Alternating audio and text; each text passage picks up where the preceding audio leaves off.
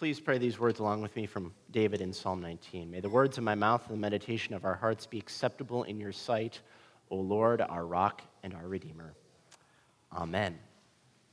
A paradox is when you hold two opposing truths in tension. Take, for instance, the opening paragraph of Charles Dickens' A Tale of Two Cities. It was the best of times, the worst of times. It was the epoch of belief. It was the epoch of incredulity. It was the season of light. It was the season of darkness. It was the spring of hope. It was the winter of despair. We had everything before us.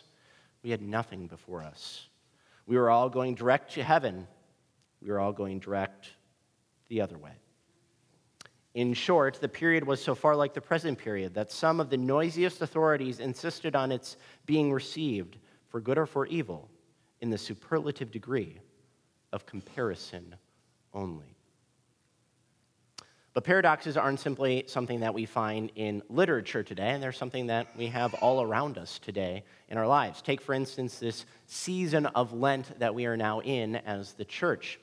And we're going to be going again through the biblical stations of the cross this Lent. We desire to journey along with Jesus, along his path of pain, of suffering, affliction that he went through for us, that we might hear the story yet again anew this year.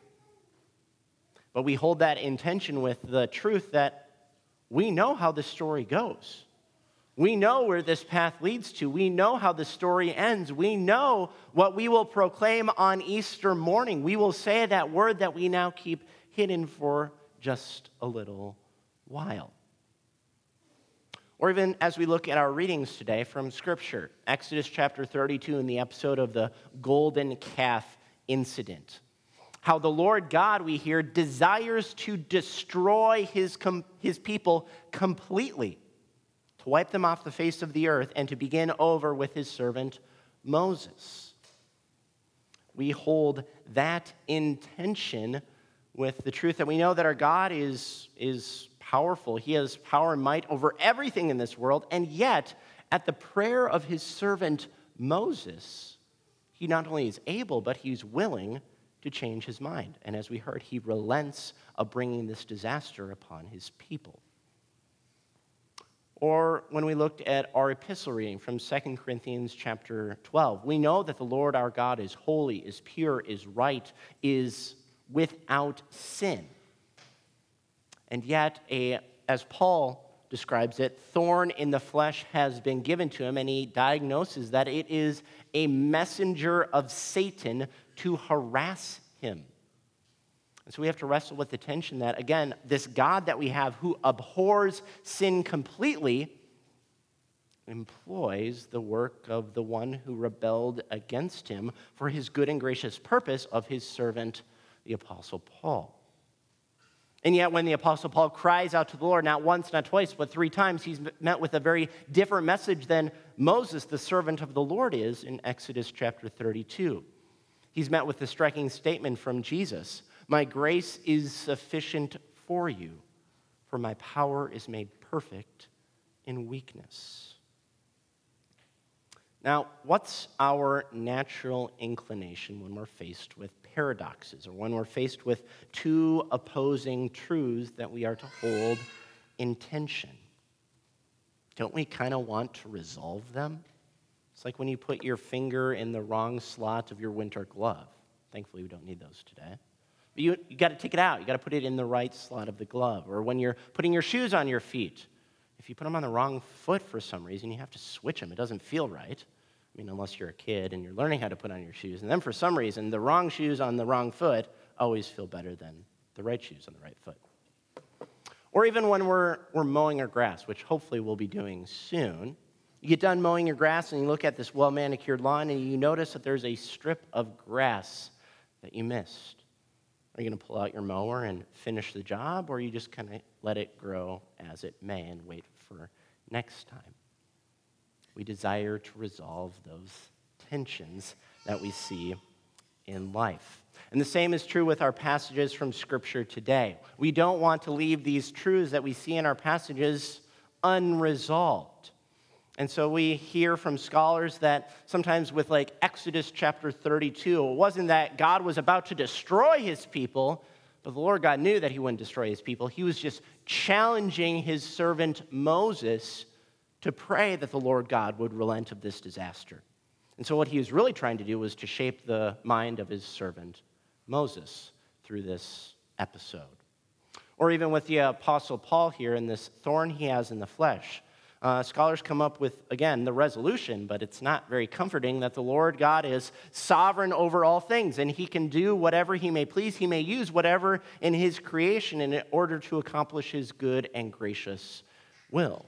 Again, it's not very comforting to hear that, but it resolves the tension pretty quickly. But the question that I want us to focus on today as we look at our gospel reading is, how does Jesus deal with paradoxes or truths in tension? Does he act like us, trying to resolve it as quickly as possible? Or does he set before us another way? And the paradox that we see Jesus working through today in this first station of the cross in the Garden of Gethsemane is in verse 39 of our text, where he prays, "My Father, if it be possible, let this cup pass from me. Nevertheless, not as I will, but as you will." Jesus begins by verbalizing the truth, as difficult as that truth may be. Now, this isn't something abnormal for Jesus to do. Jesus is very apt at being able to speak the truth and letting people interpret it how they may. Like to his blessed but sinful disciples, Jesus says at the end of Matthew chapter 5, "You therefore must be perfect as your heavenly Father is perfect." To those Pharisees who are trying to catch him in a sin so they might have an accusation against him, Jesus says, "For the Son of Man is Lord of the Sabbath."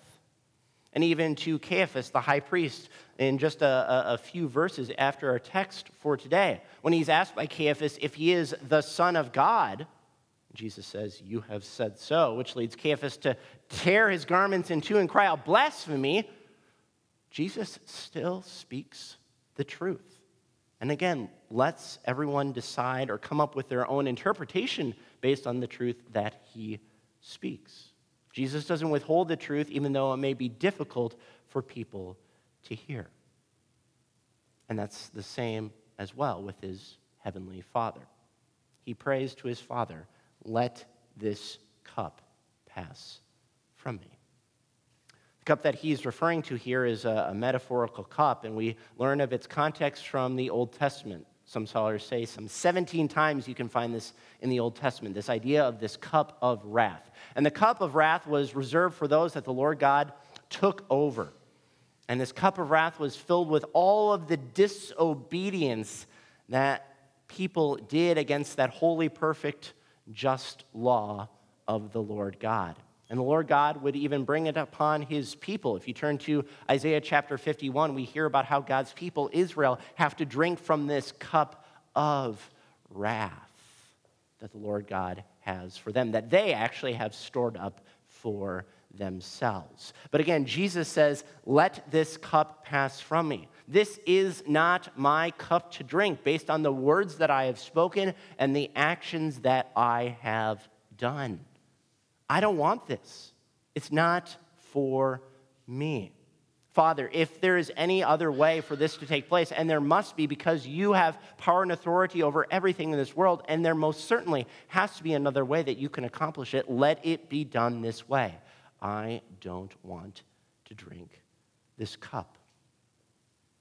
And again, it's interesting to see how scholars want to resolve this tension that we see Jesus praying here in this prayer of letting this cup pass from him.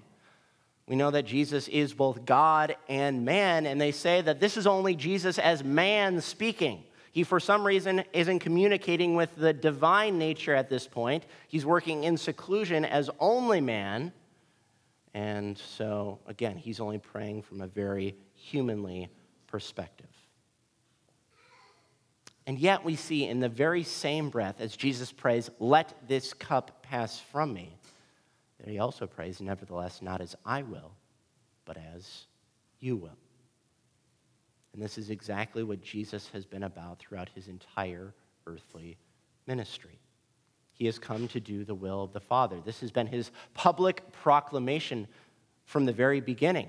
When he said in Matthew chapter 4, "Repent, for the kingdom of heaven is at hand." God has finally broken into his sinful and rebellious creation in his Son, Jesus Christ, in order to accomplish his good and gracious will, to redeem and to restore not only all things, but all people as well.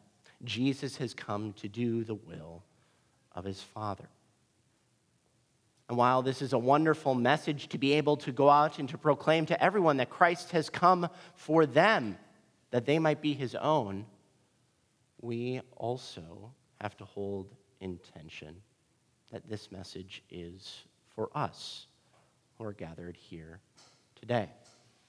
Jesus didn't just come to take this cup of wrath for other people who are not gathered with us today. But Jesus came to drink that cup of wrath, to bear the pain and punishment that each one of us deserved.